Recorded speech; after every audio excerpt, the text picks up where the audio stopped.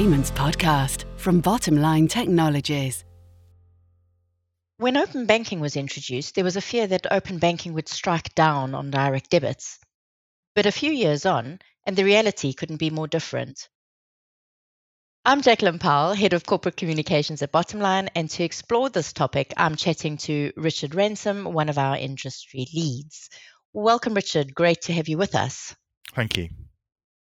So, Richard, while we can't predict the future, the relationship between the open banking and direct debit world could well change in years to come. But as of today, open banking and direct debit live quite harmoniously, helping businesses to collect payments and offering customers options about the way they wish to pay. Firstly, can you share with the audience what are the key differences between open banking and direct debit?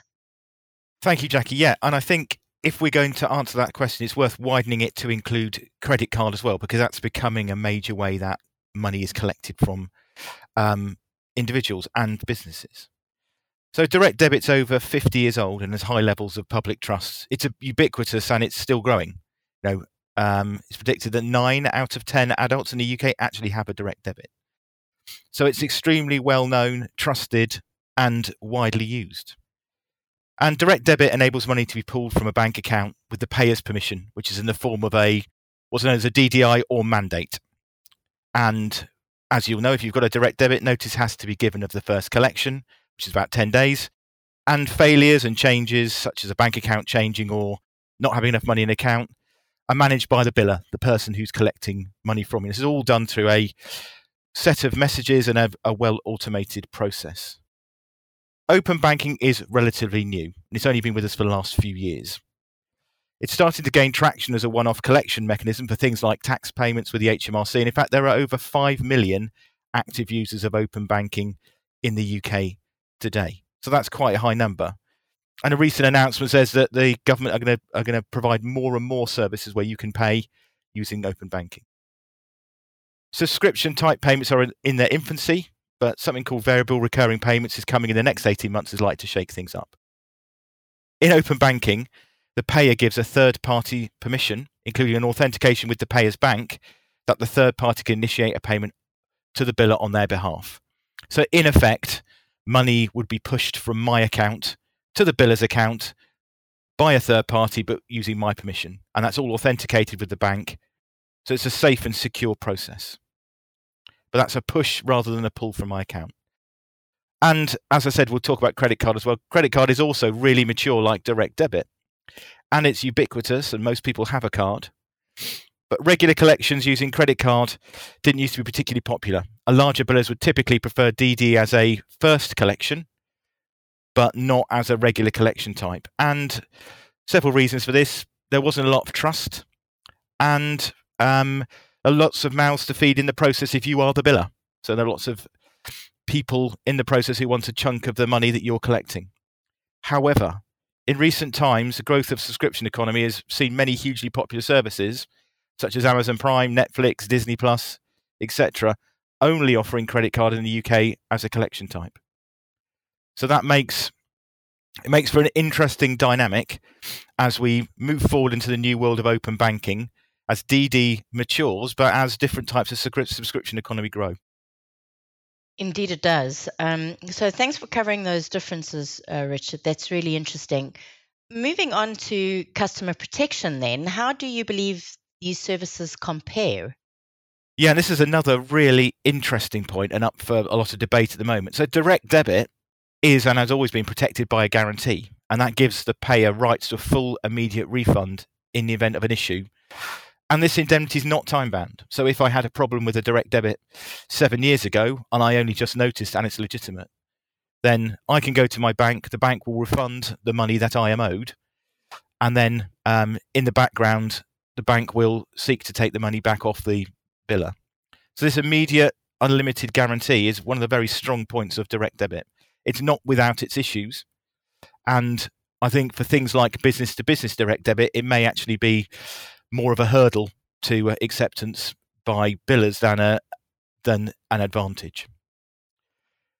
Credit card is protected by a chargeback mechanism where refund can be obtained from the card company if there's an issue. So if you buy goods or services that aren't what you expected or don't happen as you expected, you can get a refund from them. So these are clear consumer protections. Open banking is less clear today, and it may be stopping some billers and consumers from using the service. There's a lot more difficult and a lot more opaque in terms of getting your money returned if you think a payment has been authorised from your account that you didn't want to happen. So, from what I'm hearing, then there is a lot of overlap between these services. For open banking and direct debit, in that case, is it an either or scenario, or do you think there is a practical hybrid model even emerging? So, yes, we can see hybrid models emerging, and there are some already today which pair credit card for first collection and a normal collection under direct debit. But direct debit very much suits regular scheduled collections with little variation in amount. So insurance, utilities, council tax, etc. The time between setup and first collection means that often other payment methods are used for the first collection, like card, or increasingly one-off payment via open banking. In terms of a regular subscription, open banking and variable recurring payments when it arrives suits much more flexible arrangements in terms of value and date, and gives immediate access to funds. So this would suit retail applications. And where a credit card may have been used in the past for these use cases, open banking presents a lower cost option, given that the payment is sent from one account to another rather than through a third party acquiring bank, which is part of the credit card process. And I think a significant proportion of direct debit is used today for payments outside of regular scheduled model. And this is where we see open banking and VRP taking DD volumes. So for the majority of direct debit, variable recurring payments doesn't really offer it offers a different way of doing things, but there's no definite advantage. However, there are those cases where when it's an irregular amount or date, then open banking will suit that a lot more. So the other dynamic in play, especially if we look at the financial inclusivity and the gig economy, where there isn't necessarily a monthly lump sum payday, is for the biller to provide an alternative where DD isn't suitable or is problematic today. And this is where open banking can fit, especially if used alongside a service like Request to Pay, which was recently launched, where the biller can have a dialogue about a bill where they may need to defer the payment or reduce the payment or not pay. So it's an entirely different way of managing that subscription. Thank you for that useful information, Richard. It's been great to learn how it need not be an either or choice for businesses, but more of a real opportunity to offer customers choice. So while open banking may not change how people pay their council tax yet, it could alter the way organizations manage larger, less frequent payments over a set period of time. And it's worth certainly watching this space. As we close out, Richard, I have one last question for you. If a business wanted to exploit the opportunity of open banking, how do they actually go about doing that? And what does that look like? That's a good question. So with direct debit, there's a fair bit of work to do as a biller, and the bank has to ultimately give you sponsorship. So it's not suitable for all types of organisation, and the bank will have various parameters per bank on whether or not they'll let you collect money in that way. Open banking is different because of the direction of the payment.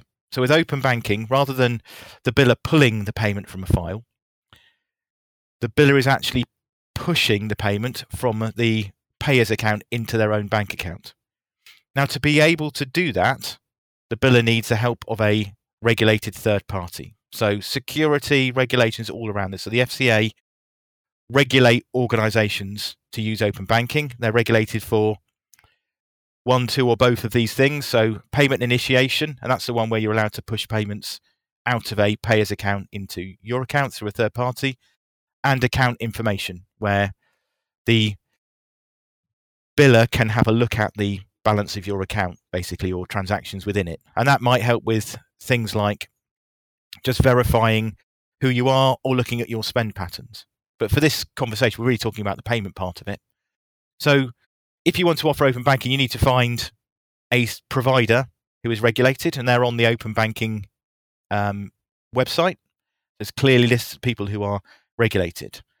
They will be the ones that will help to build a journey so that you can offer a payment type so that in your website, for example, someone can ask to pay for a bill by open banking. And in that well thought out and planned user journey that's been put together by open banking, you'll then get to authenticate with your bank, and you'll actually connect to your bank as part of that process and authenticate through your mobile device or your e-banking to allow that payment to take place. And you can stop that at any time if you're the payer.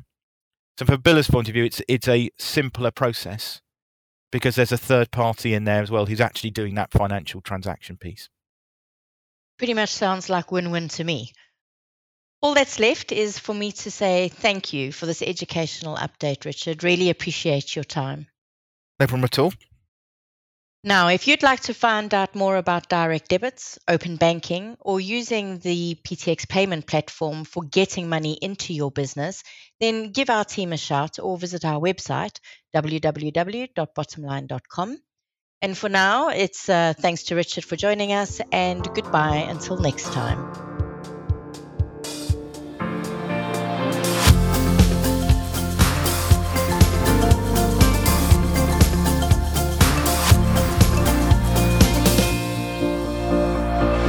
Payments Podcast from Bottomline Technologies.